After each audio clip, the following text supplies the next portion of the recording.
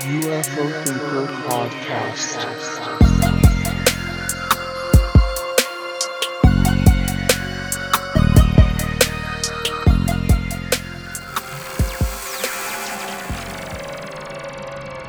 Hello and welcome to the UFO Thinker Podcast. My name's Frank and let's get cracking. So we've got some important recent events to get through today, but just before we actually get started on the main event, as it were, just a word of warning: you may hear some slightly annoying sounds in the background, as unfortunately it's a bit of a trifecta of problems for recording today. It's extremely hot. It's the kind of deadly heat wave that we've been hearing about in the media, and it's kind of the height of it is today, and it just so happens that, typical of my luck, it's the day that I was going to record this episode, which is going to be stuck in a very, very small room, melting, whilst I go through a pretty long and in-depth look at a specific document, which we'll get into in a minute. But also, it just so happens that my next door neighbour is having some construction work done as well, so I'm going to try to start and stop the recording if I hear any disruptive sounds from drills, etc. But just apology in advance if you do hear any of that kind of thing in the background. Hopefully it won't be too bad. We'll see how we get on. Anyway, having said all of that, let's actually get stuck into what's been happening. So some very interesting developments, and in particular there's been another very important and interesting legislative development from over in the United States of America. So you may remember my last episode, I was talking about the National Defense Authorization Act, the NDAA, and the fact that there has been an amendment included in this NDAA which includes provisions for immunity, amnesty, and some other very important aspects which relate to UAP. I talked about that in a fair amount of detail in my previous episode last week, so I'm not going to go into that now.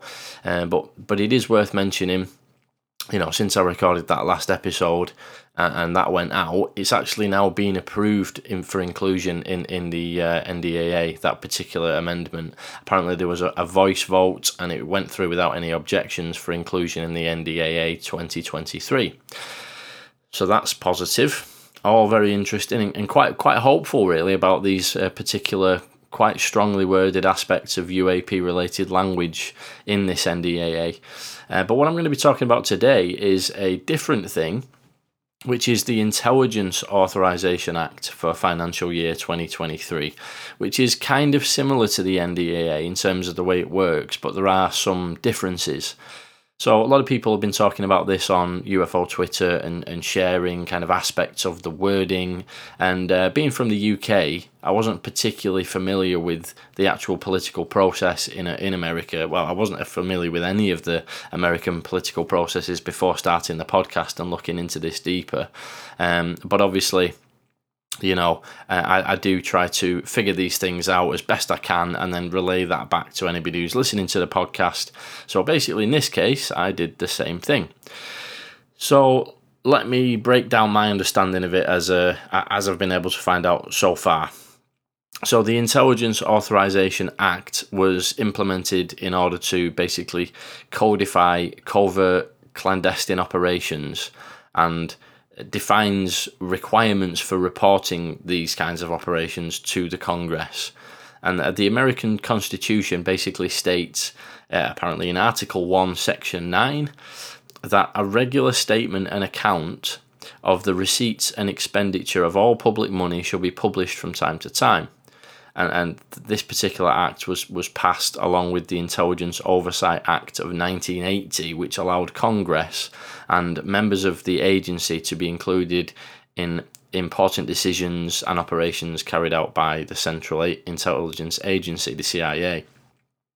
And the Intelligence Authorization Act was also an attempt to limit the authority and secrecy within the Central Intelligence Agency, CIA, regarding foreign and domestic affairs, although the kind of reach of this legislation basically extends to all of the intelligence agencies, not just the CIA. So my understanding of it, basically, to kind of put it in as basic terms as possible, is the intelligence community has to essentially put together a sort of comprehensive list of what they're going to be spending money on and how that money is going to be allocated.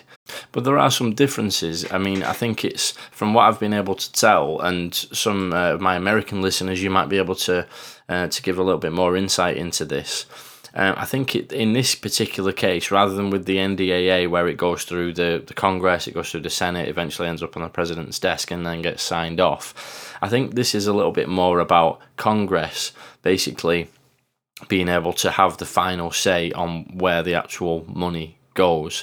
So the ultimate authority lies in the hands of Congress, and the funding which is basically provided by Congress must be spent in the way that it was applied for, if you will, by this Intelligence Authorization Act. And the Congress is actually basically the decision maker regarding covert operations and specific actions, and can actually reject funding of operations as well, which the CIA puts forward. Apparently, one example of that is the CIA attempt to overthrow the Nicaraguan government in 1982. So yeah, that's basically how the whole thing works, and it is important to bear in mind that the specific details of what's being worked on by the various branches of the intelligence communities is not shared in full with the public, for pretty obvious reasons, because it wouldn't be secret operations if they were completely transparent about everything with the public. It wouldn't really work, would it? I mean, I think that's fairly obvious as to the reasons why. But with these type of things, there's obviously a bit of a balance to be had, because if the CIA, for example, was operating with complete impunity and able to request as much money as they wanted, and they didn't have to explain where that money was going and whatnot, then obviously that's quite a dangerous situation, potentially opens the door to corruption. And if there's no oversight of a very powerful organisation like that, there's a lot of risks involved, but obviously have to maintain a certain amount of secrecy just because of the nature of what we're talking about here. And I think the actual funding as well is not available, the exact amounts and the overall amounts not available to the public either, which is different to the NDAA, where it's all a bit clearer as to exactly how much it is, etc. And a little bit more information on that particular point.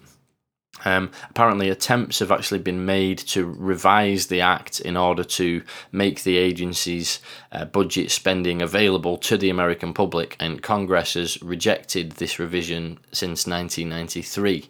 And there's obviously a number of reasons as to why that is the case, but basically government officials have assumed that because the amount of money would be unexplainable, really, without actually including a total breakdown of CIA actions and spendings and operation, that the public are just going to continue to ask for more information.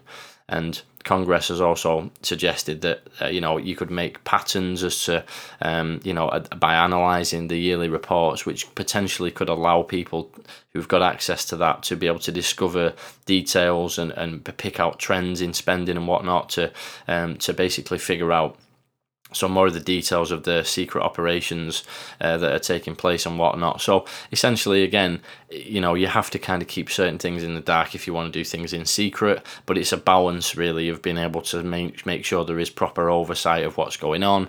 And being from the UK, I kind of relate it back to the way it works here in the UK, which is slightly different. But just to give an example, especially for any UK listeners, or I guess anyone from around the world might find it interesting as well, to compare and contrast. So here in the UK, we have various intelligence agencies such as Defence Intelligence, GCHQ, MI5, MI6, etc. We have our own intelligence community, essentially, just like they have in the States, and most of other Western countries have a similar setup, with obviously differences here and there. In fact, some would say that the US intelligence community is essentially modelled off the long-standing and very successful intelligence community here in the UK. But then again, maybe I'm a little bit biased in that regard because I'm from the UK, sat here drinking my cup of tea in between doing little segments of the podcast here. So, moving on from that. But there is a similar thing here in the UK with the Ministry of Defence has its own budget and, sort of a list of specific things that it wants to receive funding for, which has to be approved by the Treasury. And there's a bit of a back and forth that goes on, compromises to be made, etc. Because we're talking about the allocation of public money. So they can't just request whatever they want. It does get debated and discussed as to what's reasonable to spend money on. So the Ministry of Defence has its own budget for military spending, as I just mentioned, and the intelligence community also has its own budget. And with regards to expenditure and whatnot, it's done in a slightly different way here in the UK, but it's essentially the same kind of process. The military and the intelligence community need to request public money to be able to carry out the works that they do, and there's a bit of a wrangling process that goes on in order to be able to confirm and approve the money that they require. I believe in the UK it's not so much down to the actual Prime Minister to authorise that, even with the MOD, whereas in the States the NDAA is essentially signed off by the President. But I think, with all of that background there that we've just done, let's get into the juicy goodness of what's actually included in the Intelligence Authorization Act in the States for 2023. So I'm just going to say before we kick off with this that it's going to be a pretty long and detailed kind of read through of the entire thing, which is quite a lengthy document. So bear in mind, we might be here for some time. So this is probably a good time right now to make yourself a cup of tea or whatever beverage you prefer, especially if it's hot. You might want to get something cold, a few ice cubes, and put your feet up, find a comfortable chair, and let's get stuck into this document. Okay, so as I mentioned earlier, right at the beginning of the document, it says that this is legislation S4503, and it's the 117th Congress, second session. And it lists a little bit of a paragraph at the beginning which explains kind of what it all is. I've kind of just been over that, but I'll read it through it anyway, just to hear it from the horse's mouth, as it were. So it says, S4503 to authorise appropriations for fiscal year 2023 for intelligence and intelligence-related activities of the United States government, the intelligence community management account, and the Central Intelligence Agency retirement and disability system, and for other purposes. Now, obviously, that's just a little brief summary at the beginning of the document, which essentially just explains what it's all about. And then it goes into lots of other things that are not related to what we're going to be talking about today. So I'm going to skip all the way through to page 87. And when we get to page 87, that's when the fun begins. So, section 703. Modification of requirement for office to address unidentified aerospace undersea phenomena. So straight away there, very, very interesting, the inclusion of unidentified aerospace undersea phenomena. So we're not just talking about, flying objects like the old classic UFO phrase. We're now talking about objects which are potentially transmedium aerospace and undersea phenomena. Very, very interesting straight away on the first line there. And as we carry on, in general, section 1683 of the National Defence Authorization Act for fiscal year 2022 is amended to read as follows. Section 1683, Establishment of Unidentified Aerospace Undersea Phenomena Joint Programme Office. And it says, Establishment of Office. Number 1. In general, not later than 120 days after the date of the enactment of the Intelligence Authorization Act for fiscal year 2023, the Secretary of Defence, in coordination with the Director of National Intelligence, shall establish an office within a component of the Office of the Secretary of Defence, or within a joint organisation of the Department of Defence and the Office of the Director of National Intelligence, to carry out the duties of the Unidentified Aerial Phenomena Task Force as in effect on December the 26th, 2021, and such other duties as are required by this section, including those pertaining to A. Transmedium objects or devices and unidentified aerospace undersea phenomena. B. Space, atmospheric and water domains. And C. Currently unknown technology and other domains.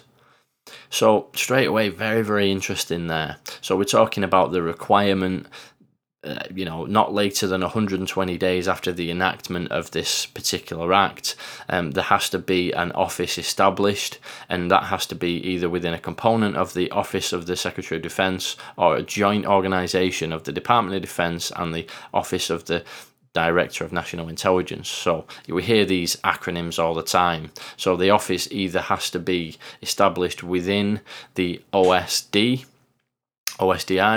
or within a joint organisation of the DoD and the ODNI. And it has to carry out the duties of the Unidentified Aerial Phenomena Task Force, and mentions about those specific points there, including those pertaining to transmedium objects or devices, unidentified aerospace undersea phenomena, space, atmospheric and water domains, currently unknown technology and other domains. So not mincing any words there, very specifically requesting about essentially everything that I would want them to be having a look at with this office. So it carries on. Designation. The office established under paragraph 1 shall be known as the Unidentified Aerospace Undersea Phenomena Joint Programme Office. In this section, referred to as the office, I think quite wisely, because otherwise that would have become quite a mouthful to keep having to repeat. So I think, just before we move on from that, what we need is that Astro, that name, back, I think. In my opinion, I just think it's a great snappy name. It does what it says on the tin, and these kind of things like the Unidentified Aerospace Undersea Phenomena Joint Programme Office, it's just a nightmare to say, isn't it? It's even worse than the AOIMSG potentially. But anyway, for the rest of the document, we'll be referring to this office, which is being proposed to be established within 120 days of this act going through. This office that's going to be created, we're just going to be calling it the office. So as we move along, if you hear the office, that's what we're talking about. The office that they're going to be making 120 days after this act comes into place, which is going to be, that office is going to be charged with dealing with all of the various specific requirements that we're going to be reading through shortly. So it goes on then, be director and deputy director of the office. Number 1, appointment of director. The head of the office shall be the director of the Unidentified Aerospace Undersea Phenomena Joint Programme Office. Again, it just specifies here in this section referred to as the director of the office. So if we hear going forward now reading through this, director of the office, that's what we're talking about, the director of that office that we were talking about a second ago. Who shall be appointed by the Secretary of Defence. So it's going to be the Secretary of Defence that actually appoints the office. That's a fairly significant point, I think, there. It's the Secretary of Defence who's going to appoint the actual director of this office. Worth keeping an eye on. And then it goes on to appointment of Deputy Director. There shall be in the office a Deputy Director of the office who shall be appointed by the Director of National Intelligence. So the actual Deputy Director is going to be appointed by the DNI, the Director of National Intelligence. Goes on. 3, reporting. A, the Director of the office shall report to the Secretary of Defence. And B, the Deputy Director of the office shall report I to the Secretary of Defence and the Director of National Intelligence on all administrative matters of the office, and II to the Secretary of Defence on all operational matters of the office. So quite interesting there. The actual head of the office, the director of this office that's being proposed will be appointed by the Secretary of Defence. And actually, when it comes to reporting, the director of this office, the head honcho of the office, is going to be reporting directly to the Secretary of Defence as well. The deputy, slightly different situation, is going to be appointed by the Director of National Intelligence, but the deputy of the office is actually going to report to the Secretary of Defence and the Director of National Intelligence on all administrative matters, but only to the Secretary of Defence on operational matters. So again, quite interesting the specific details here, and if this goes through in its current form, we will actually know quite a bit about who's recruiting who and who is reporting to who as well. So I thought that was worth highlighting there for a second. And then we move on to a section where it actually goes into the duties of the office and what the office is going to be doing, basically. So the duties of the office shall include the following. 1.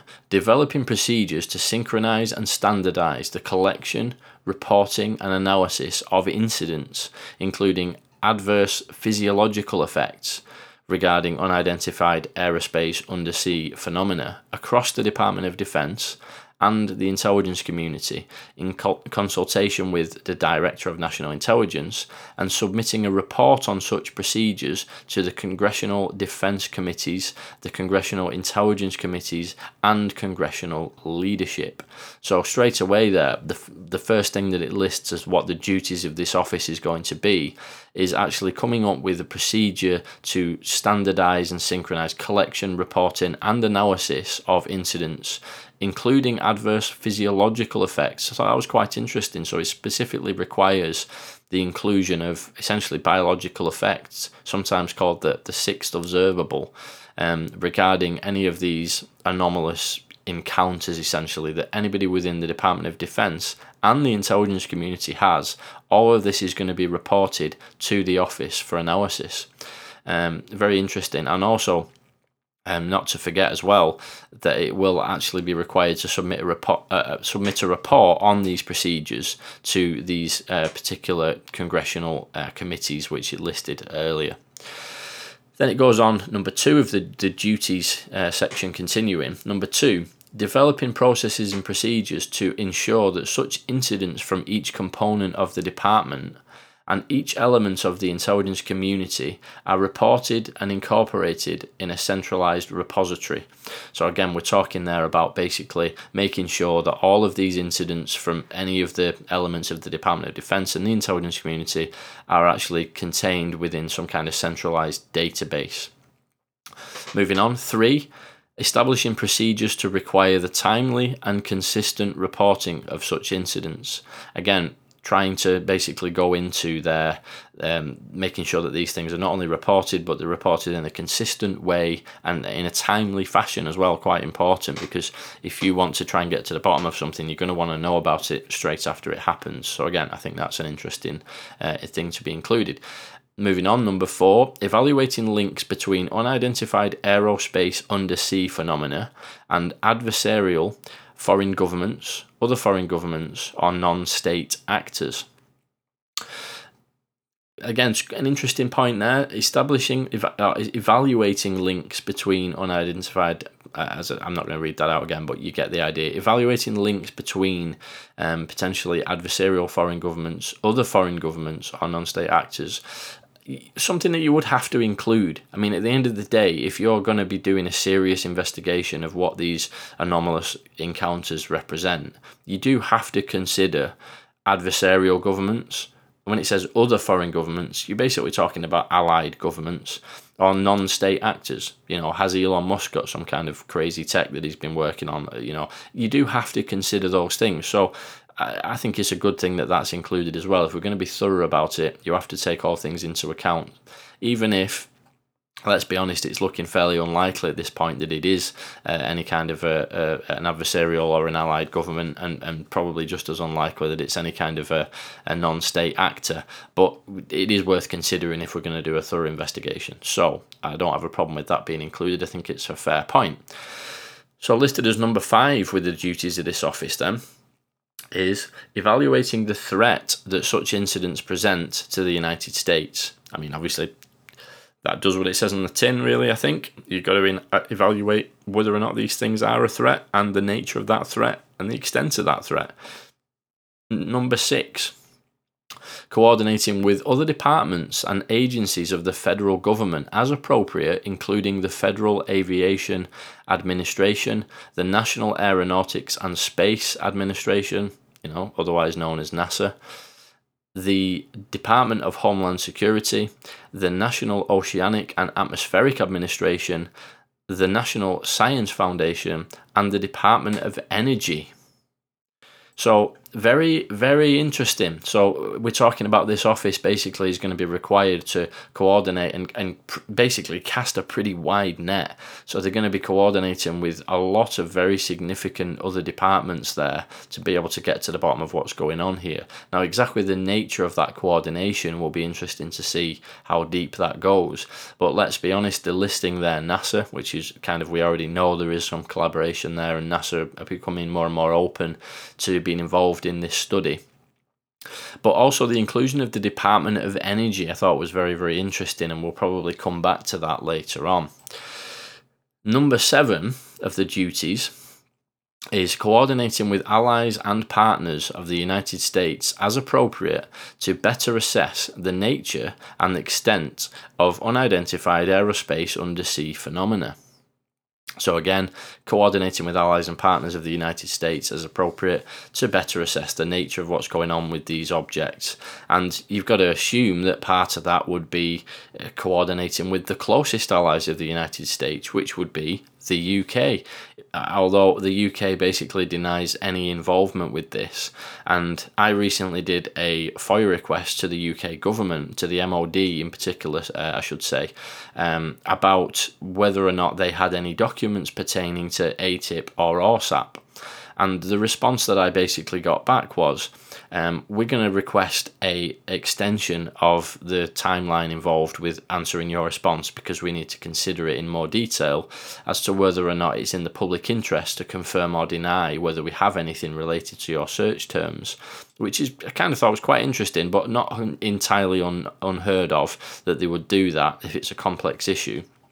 And anyway, after that deadline had passed, I eventually ended up getting a response back from them, which basically said, having considered whether it's in the public interest to confirm or deny, we have decided that we're going to deny all knowledge of having any documents related to ATIP or ORSAP, and it goes on to actually list the reasons why, as to not undermine any operational ties that they may have with allies and whatnot. So essentially, the UK MOD has decided to deny anything to do with ATIP and ORSAP for fear of upsetting the United States and what they want to say on it. That was my takeaway from it.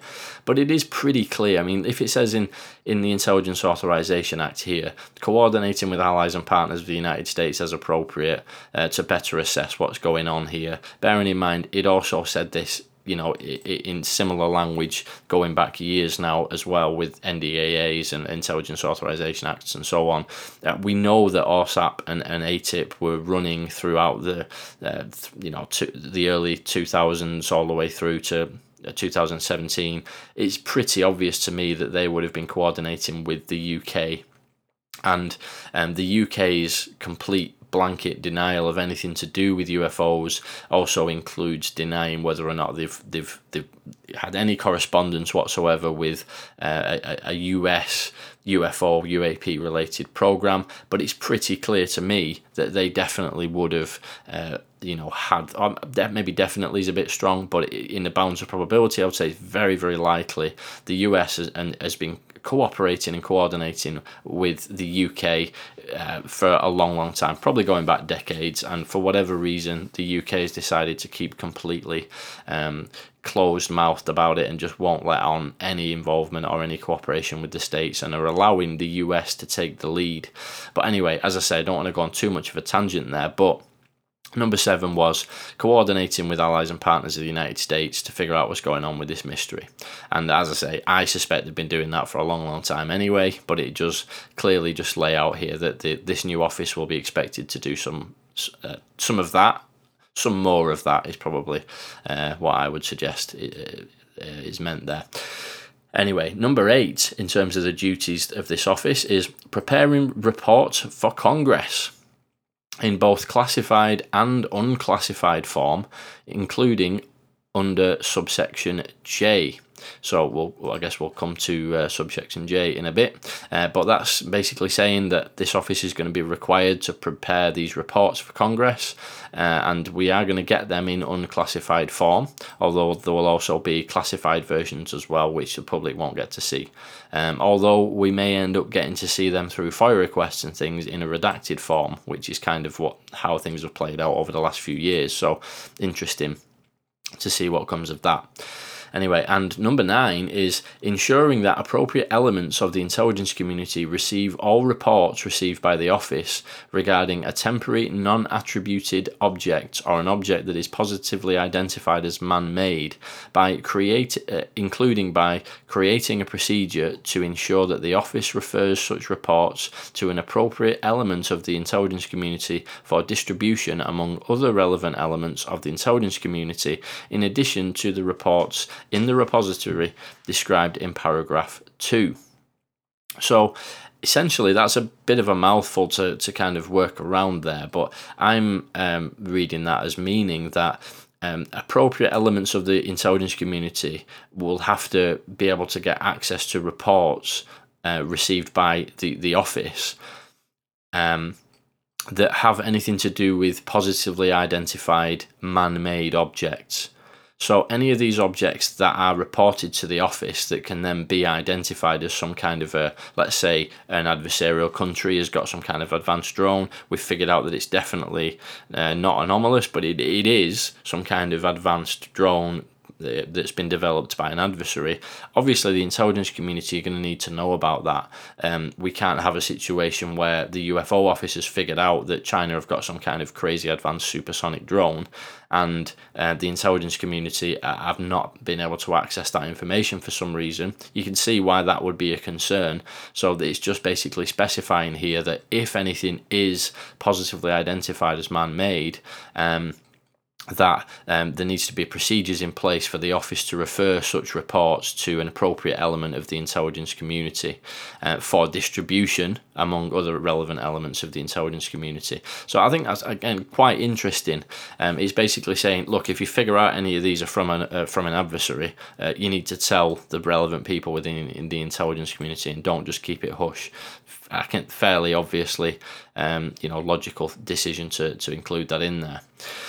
And then it says also D, response to and field investigations of unidentified aerospace undersea phenomena. Interesting. So it says 1, designation. The Secretary, in coordination with the Director of National Intelligence, shall designate one or more line organisations within the Department of Defence and the intelligence community that possess appropriate expertise, authorities, accesses, data, systems, platforms and capabilities to rapidly respond to and conduct field investigations of incidents involving unidentified aerospace undersea phenomena under the direction of the Director of the Office. Very interesting. So we're basically saying there that the Secretary, in coordination with the Director of National Intelligence, shall basically designate one or more organisations within the DoD and the intelligence community that possess the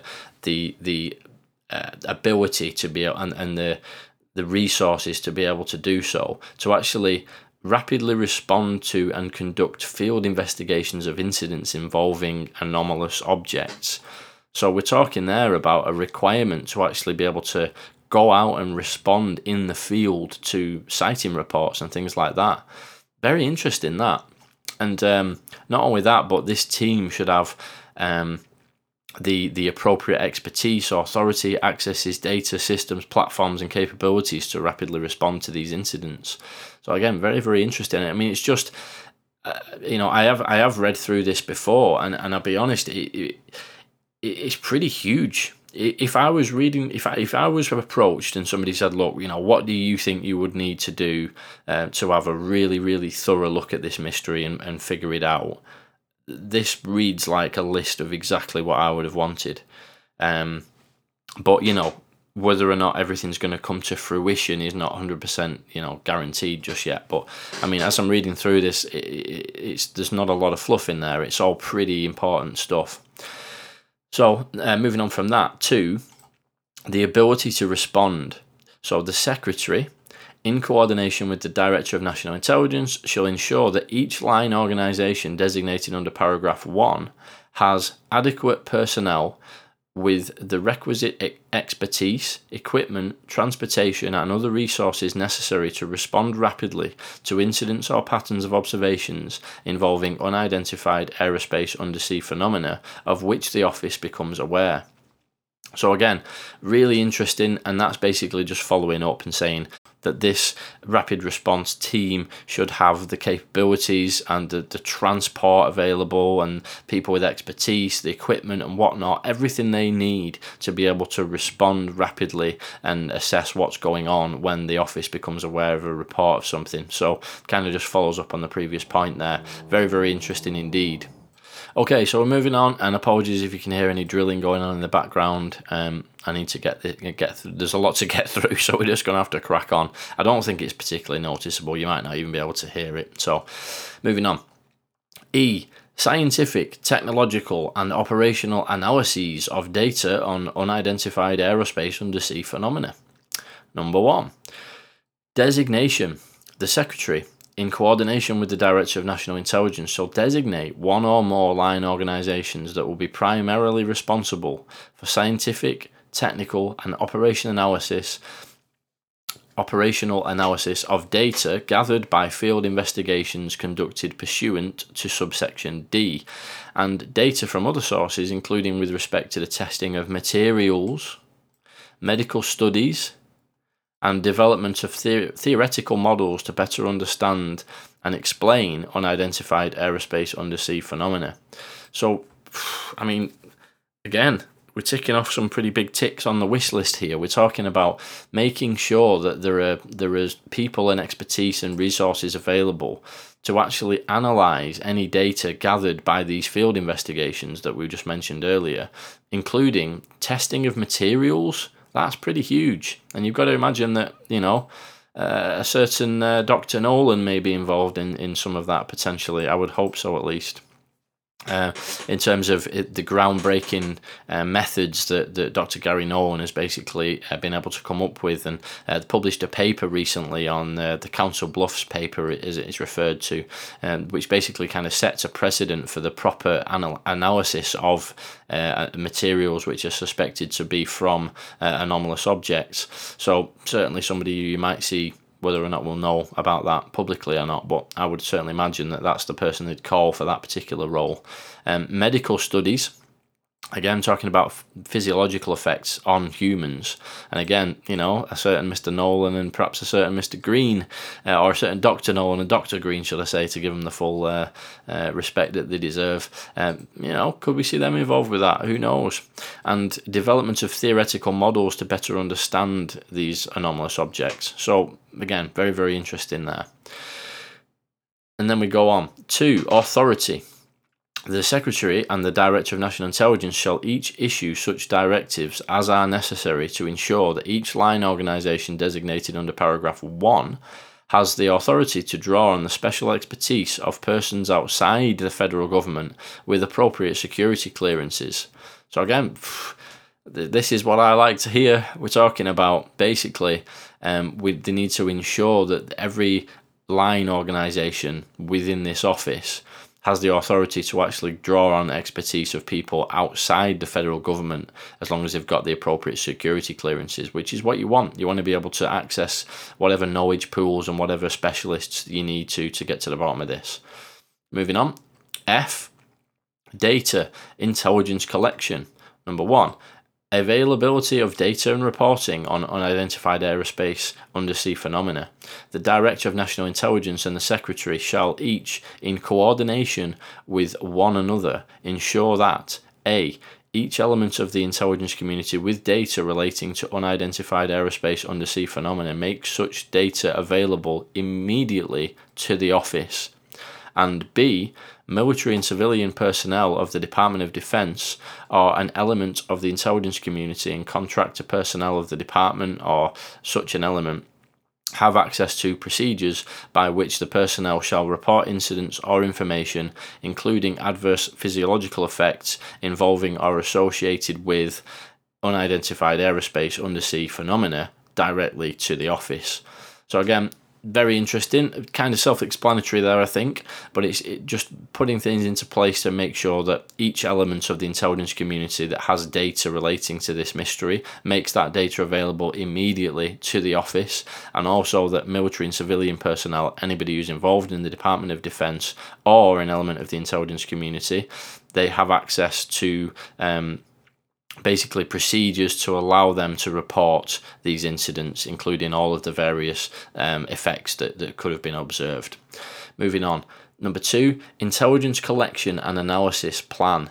The Director of the Office, acting on behalf of the Secretary of Defence and the Director of National Intelligence, shall supervise the development and execution of an intelligence collection and analysis plan to gain as much knowledge as possible regarding the technical and operational characteristics, origins, and intentions of unidentified aerospace undersea phenomena, including with respect to the development, acquisition, deployment, and operation of technical collection capabilities necessary to detect, identify, and scientifically characterize unidentified aerospace undersea phenomena.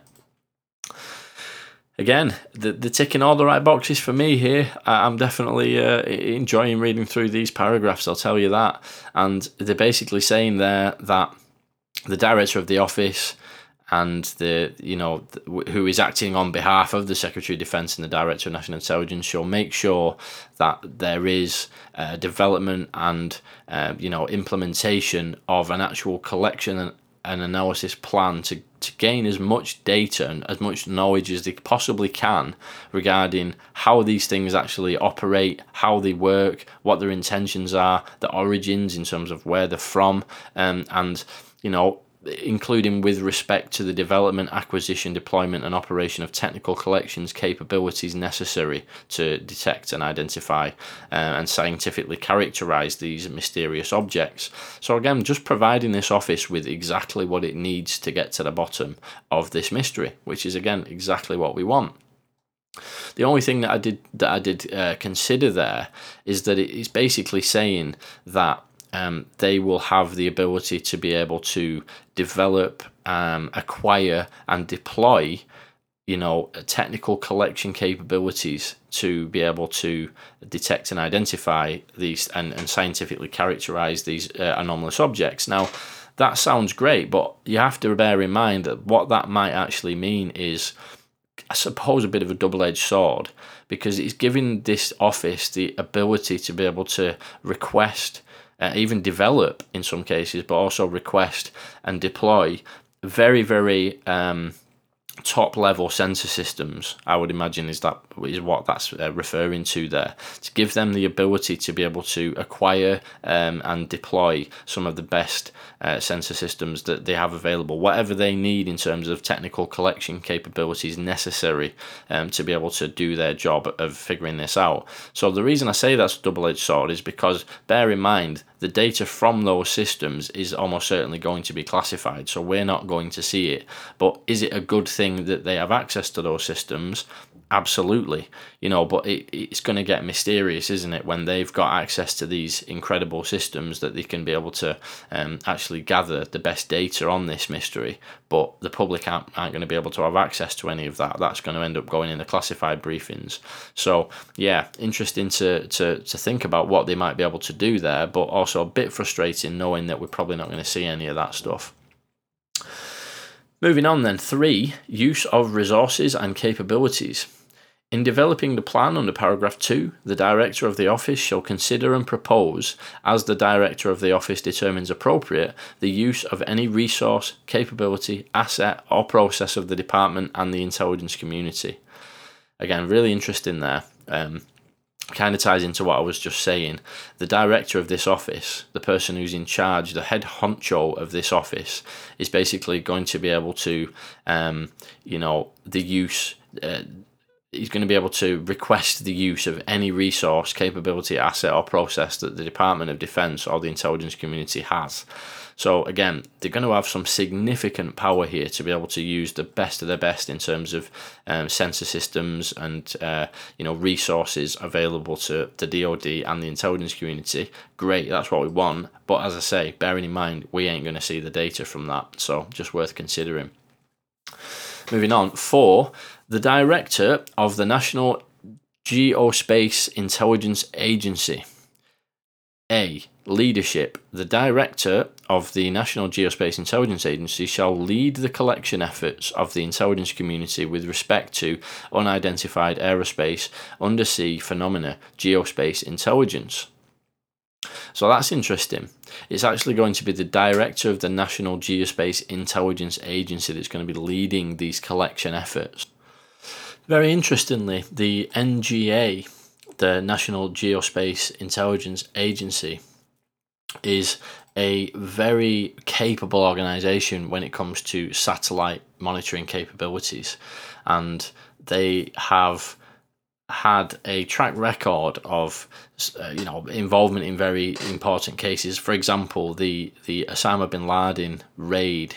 Apparently, the NGA was integral in helping the DoD and the US intelligence community to actually pinpoint the specific compound in Pakistan where Osama bin Laden was hiding out, and helped to actually plan the eventual raid to actually to find him. And there's been quite a number of other things as well. For example, the NGA supported the response to Hurricane Katrina and the relief efforts by actually providing accurate geospatial information about the affected areas based on imagery from commercial and US government satellites and from airborne platforms as well. So we're talking about a very, very capable organisation in terms of satellite monitoring capabilities, and also the current head of the current director of the NGA is called Frank. So there you go. That's a nice little chuckle to add into the mix as well. It's not me, I promise. Or is it? You'll never know. But no. Anyway, so moving on from that, very interesting to see the NGA there actually being mentioned in that regard. I thought that was important to pinpoint, because they're going to be actually integral in terms of the collection efforts of the intelligence community with respect to unidentified aerospace, undersea phenomena, geospace intelligence. So they're going to be, as you would expect, I suppose, they're going to be the ones really leading the way in regards to the data coming from geospatial intelligence aspects of their investigation. So that's interesting to think about. B, briefings not later than 90 days after the date of the enactment of the Intelligence Authorization Act for fiscal year 2023, and not less frequently than once every 90 days thereafter, the Director shall brief the Congressional Defense Committees, the Congressional Intelligence Committees, and Congressional leadership on the activities of the Director under this paragraph. So again, we're talking about regular briefings there, essentially 4 times a year, quarterly briefings to these congressional committees who need to know what's going on here. And what's basically going to be happening is that this office will actually be briefing these committees as to the progress on a regular basis. No mention there that any of that will be available to the public, so you would imagine that those would be closed door briefings, but that is a separate thing to the reports that were mentioned earlier. So moving on from that, G, science plan. The Director of the Office, on behalf of the Secretary and the Director of National Intelligence, shall supervise the development and execution of a science plan to develop and test, as practicable, scientific theories to, number 1, account for characteristics and performance of unidentified aerospace undersea phenomena that exceed the known state of the art in science or technology, including in the areas of propulsion, aerodynamic control, signatures, structures, materials, sensors, countermeasures, weapons, electronics, and power generation. And number 2, provide the foundation for potential future investments to replicate or otherwise better understand any such advanced characteristics and performance. So very interesting there. Again, the very interesting aspects of this continue to mount up. So what we're talking about there is the Director of this office is actually going to be working on behalf of the Secretary of Defence and the Director of National Intelligence to actually supervise the development and execution of a science plan to essentially reverse engineer some of the capabilities of what's being witnessed with these objects. So whether or not we're going to see much coming back about that in terms of any progress, remains to be seen, because you would imagine that if they do manage to figure any of that stuff out, that it's going to be kept very much behind closed doors. But interesting to see that it's being taken so seriously as to put a plan into place to actually figure out how these things are working and try and use that same technology ourselves. Obviously, there is a lot of speculation that is already going on, but we have to bear in mind that this office is, it is a separate entity within an absolutely vast governmental and military and intelligence community network that's all kind of interlinked. So, when it's saying put something into place to actually try and analyse this stuff and figure out how to reverse engineer it, that in itself is not necessarily a denial that has ever happened before in another aspect of some part of the intelligence community or some secretive branch of the military, possibly in coordination with private industry, and quite possibly within an organisation like the Department of Energy or something like that.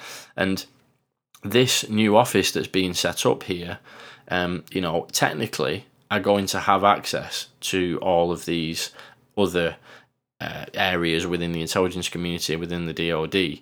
So it may be that once this office is actually established, that they can actually draw in expertise to inform their science plan based on existing reverse engineering programs that already are out there. Or it might be that if there are indeed, these reverse engineering programs which have been going on for some time, again, it's kind of up to personal opinion as to how much and to what extent they've been able to actually make any progress and what they're actually holding in terms of materials or intact craft, or even you could go as far as to suggest actual biological material or intact beings of some type. If you believe that already takes place, whether that be a fragment of some kind of material or whether it be all the way to intact craft and beings, that's going to be pretty tightly locked up. I mean, that's a huge understatement. It would be so tightly locked up that even a newly proposed office probably wouldn't be able to get access to the information held. So it'd be interesting to see how that plays out over time. But again, a lot of the really interesting things that are being proposed will probably never get to the public here anyway. So moving on, though, I don't want to go on too much of a tangent there.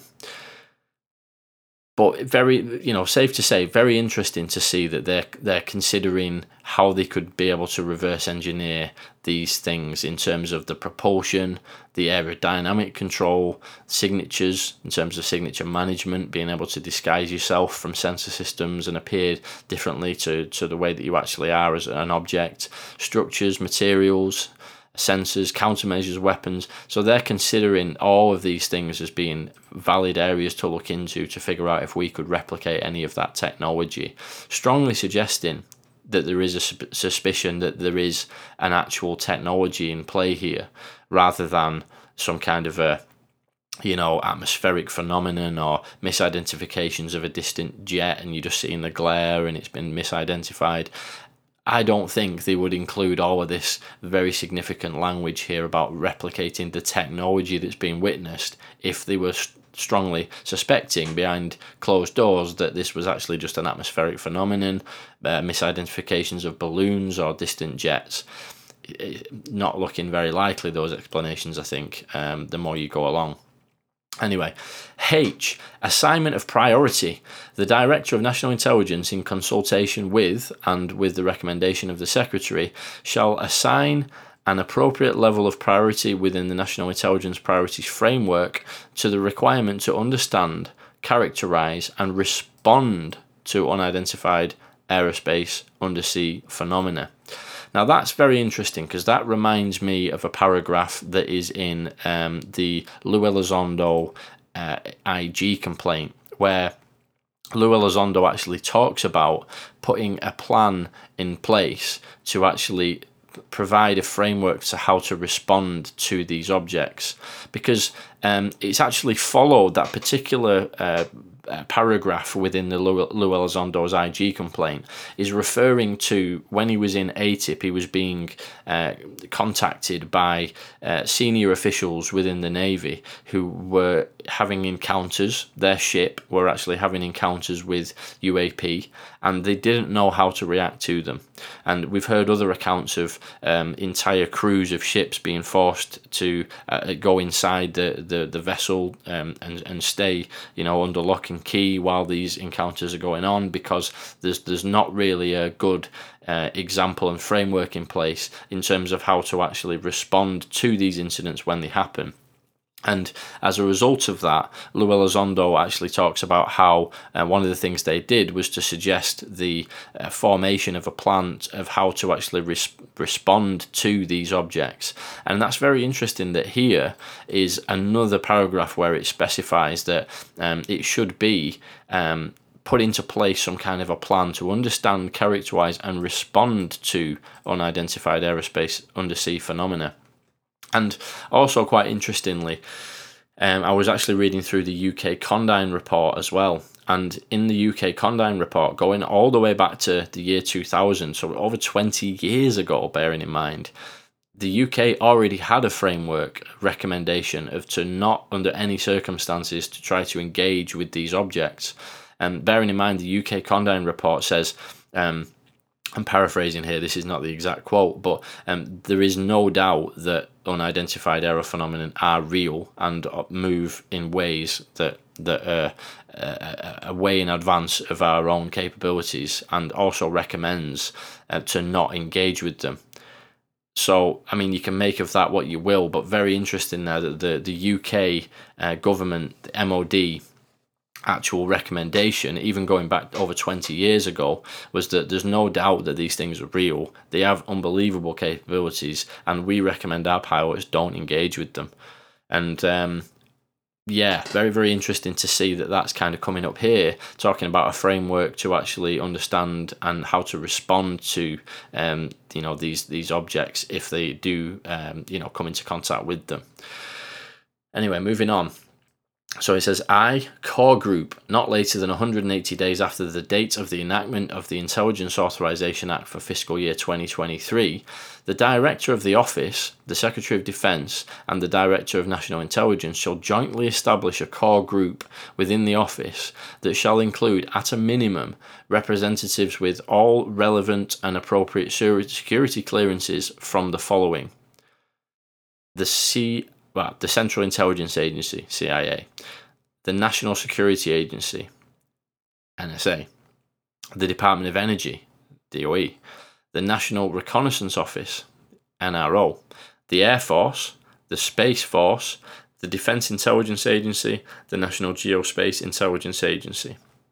So there, we're talking about, again, 180 days after this Intelligence Authorization Act is actually put into place, the director of this office, the head honcho again of this office, alongside the Secretary of Defence and the Director of National Intelligence, shall actually establish a core group within the office, which actually includes, at a minimum, it says as well, representatives with all of the relevant security clearances from that big long list of agencies that I just listed, which you've got to think that is going to be an interesting meeting that you would want to be a fly on the wall to.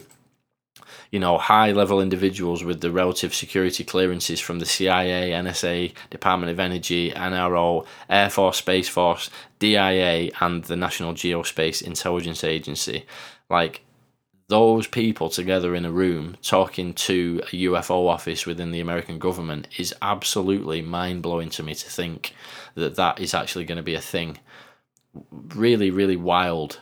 And yeah, I mean, again, are the details of any of that conversation going to eventually come out into a format that the public has access to? Very unlikely, but it just blows my mind that you're going to have top security cleared individuals from all of those organizations engaging in a core group within this UFO office. That is just wild to me. Anyway, J, Annual reports. Here we go.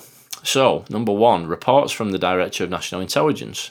A. Requirement, not later than 180 days after the date of the enactment of the Intelligence Authorization Act for fiscal year 2023, and annually thereafter for 4 years, the Director of National Intelligence, in consultation with the Secretary, shall submit to the appropriate congressional committees a report on unidentified aerospace undersea phenomena.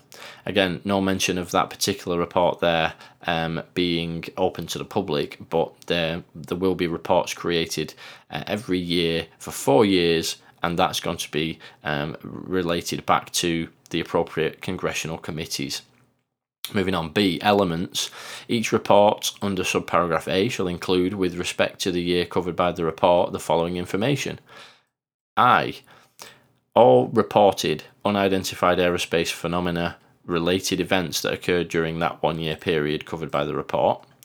II, all reported unidentified aerospace undersea phenomena related events that occurred during a period other than that 1 year period but were not included in an earlier report.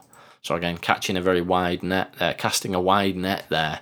We don't just want to hear about all the things that happened in that 1 year period, but we also want to hear about all the other ones that weren't included in previous reports for any reason. III, an analysis of data and intelligence received through each reported unidentified aerospace undersea phenomena related event. So again, talking about the specifics there of the actual data and the intelligence received through each report.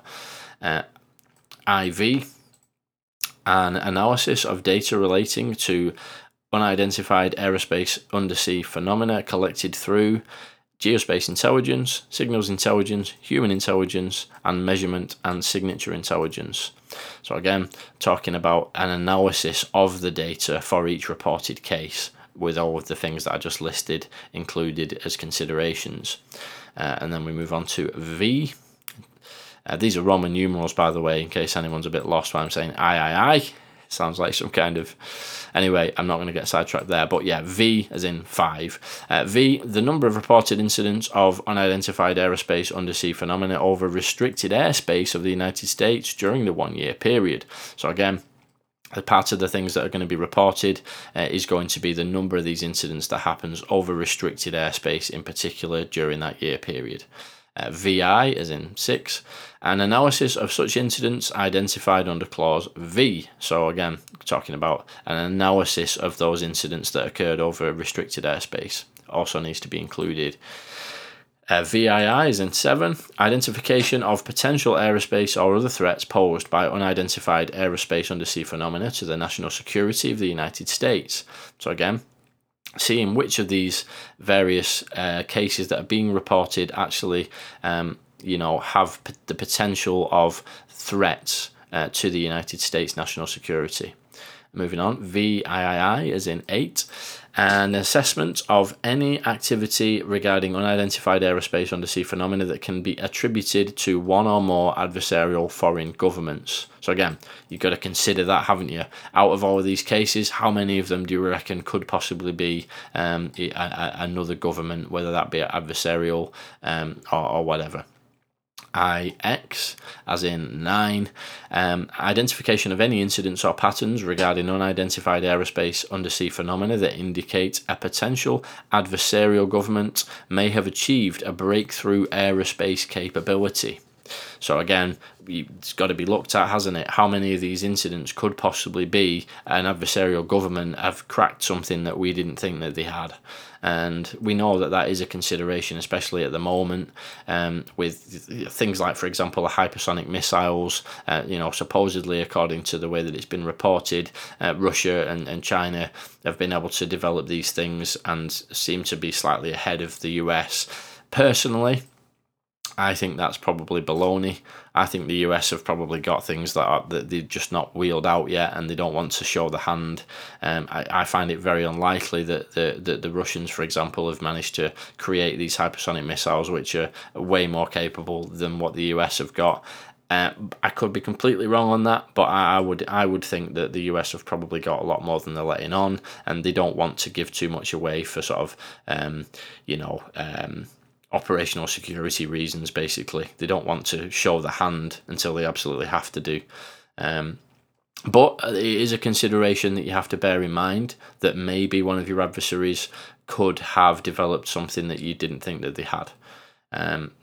There's a lot to be discovered about the universe, and maybe they've just stumbled upon some kind of discovery that's allowed them to crack a certain aspect of, aerospace capability. Who knows? Anyway, moving on. So X is in 10. An update on the coordination by the United States with allies and partners on efforts to track, understand, and address unidentified aerospace undersea phenomena. So again, part of these reports has to include updates on how the US is working with allies and partners, in other words, Britain, Australia, and so on. How the coordination is going in terms of efforts to track, understand, and address these mysterious objects that are being witnessed. And then we've got XIs in 11, an update on any efforts underway on the ability to capture or exploit discovered unidentified aerospace undersea phenomena. So again, how's the reverse engineering going, basically? XII is in 12, an assessment of any health-related effects for individuals that have encountered unidentified aerospace undersea phenomena. So again, very interesting there, talking about the specific physiological effects, the biological effects on humans that have actually been involved in witnessing these objects. XIII, so now we're on 13. The number of reported incidents and descriptions thereof of unidentified aerospace undersea phenomena associated with military nuclear assets, including strategic nuclear weapons and nuclear-powered ships and submarines. So obviously they're something that we've heard quite a lot about, this alleged connection. I think it's probably a bit more than alleged at this point. The connection between these objects being sighted in the proximity of nuclear assets. Anything nuclear related seems to be a strong correlation there. And part of what needs to be included in this report is how many of the observed incidents were connected to, or associated with military nuclear assets, including the weapons themselves, but also nuclear-powered ships and submarines. Interesting. XIV, as in 14. I've started with these long versions of these Roman numerals, so I may as well continue. But anyway, bear with me on that side of things. XIV, in 14. In consultation with the Administrator for Nuclear Security, the number of reported incidents and descriptions thereof of unidentified aerospace undersea phenomena associated with facilities or assets associated with the production, transportation, or storage of nuclear weapons or components thereof. So again, links into the previous point that I made there. Not only are they talking about nuclear weapons themselves and submarines and vessels in general, ships and all the vessels that are powered by nuclear propulsion systems, but also we're talking about facilities associated with the production, transportation, or storage of not only nuclear weapons, but also the components of nuclear weapons. So they're really going into detail there about the specifics of anything to do with nuclear weapons. They need to be really monitoring it very closely indeed.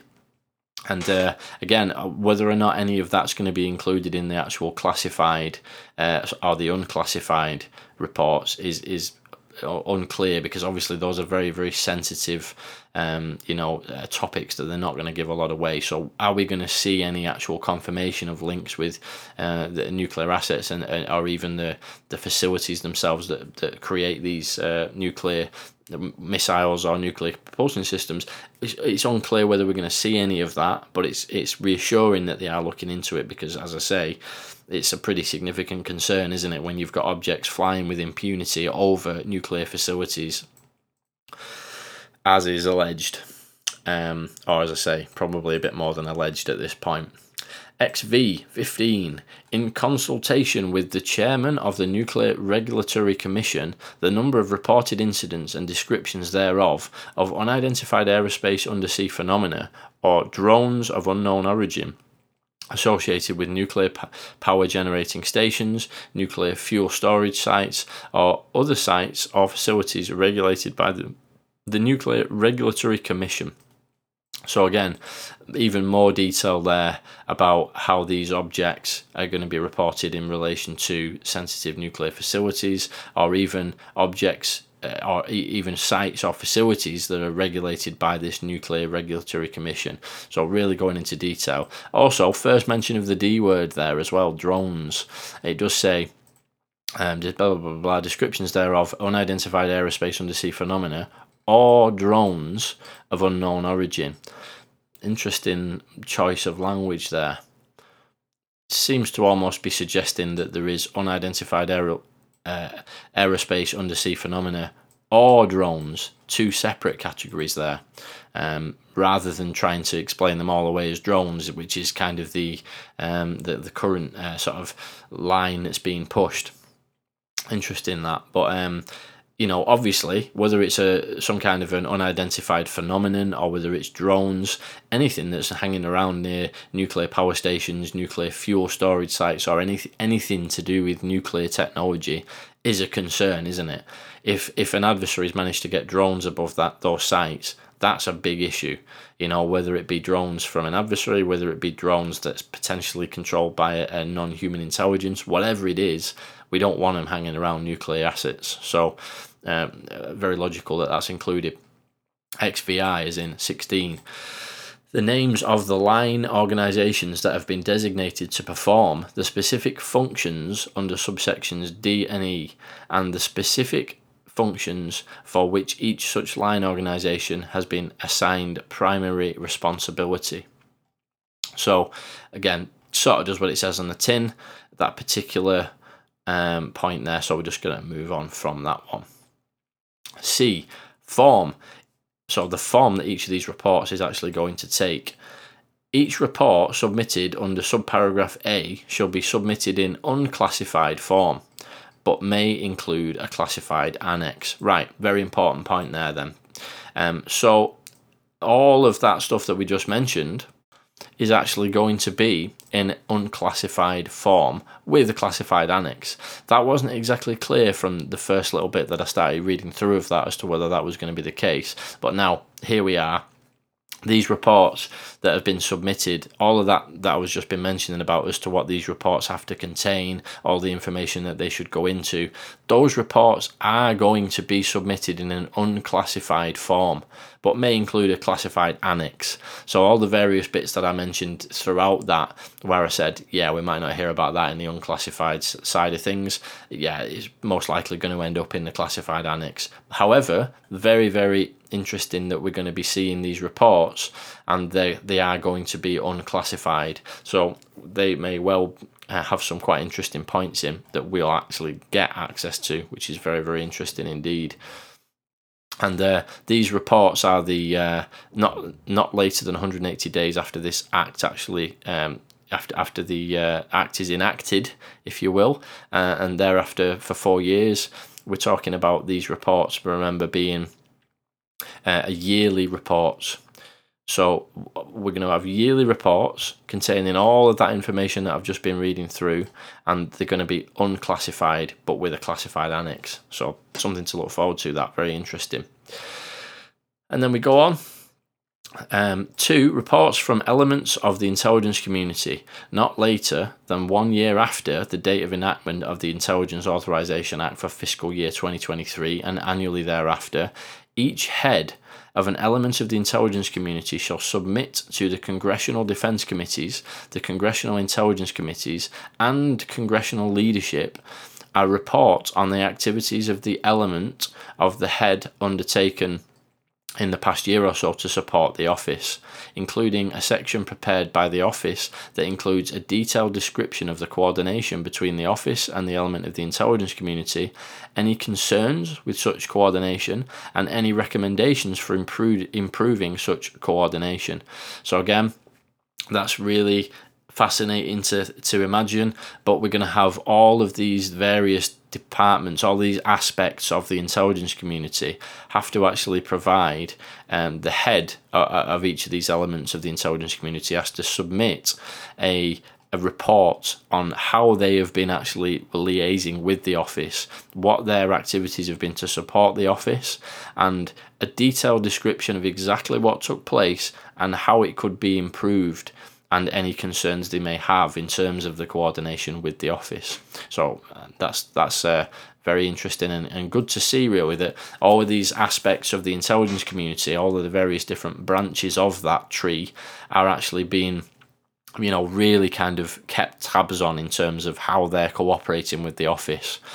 And then we go on to semi-annual briefings.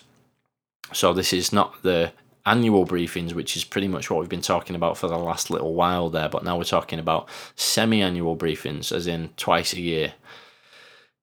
Number 1, requirement, not later than December the 31st, 2022, and not less frequently than semi-annually thereafter until December the 31st, 2026.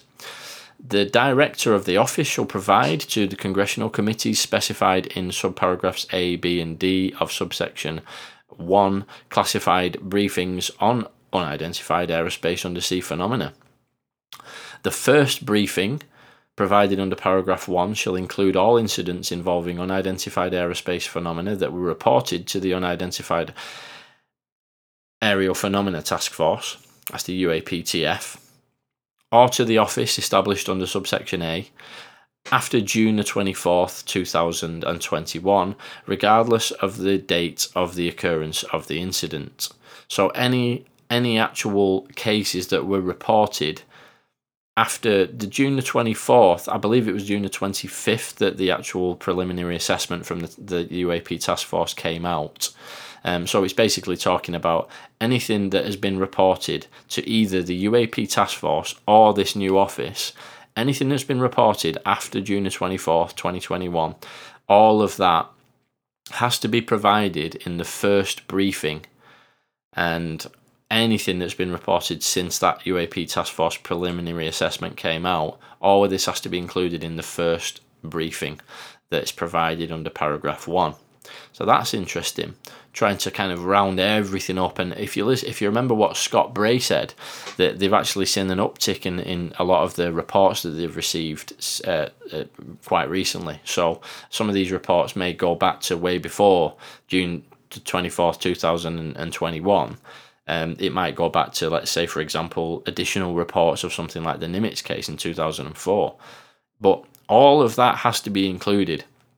As this stigma is breaking down and people are actually now reporting things with more frequency, all of those reports that have come in, it says regardless of the date of the occurrence of the incident. So we could be talking about historic cases. We could be talking about somebody coming along to corroborate the version of events witnessed in the Nimitz case. All of that stuff has to be included in the first briefing, regardless of the date of the occurrence of the incident. So it's not talking about anything that's happened after June 24th, 2021. It's just talking about any reports that have come in, they've got to be included. So that's could be quite a hefty report, that, depending on how many. Okay, so that is the end of part 1, because this ended up being, by the time I got to the end of it, it was 2.5 hours long, believe it or not. So I thought that's probably a bit much for one episode. So that's the end of part 1. And at that moment in the recording, I took a sip of my tea and then carried on for another hour and a half or something crazy. So you'll have to wait a couple of days to check that one out, and I'll pick up exactly where I left off with my sip from my cup of tea and continuing on. So until next time, take it easy. Catch you in the next one.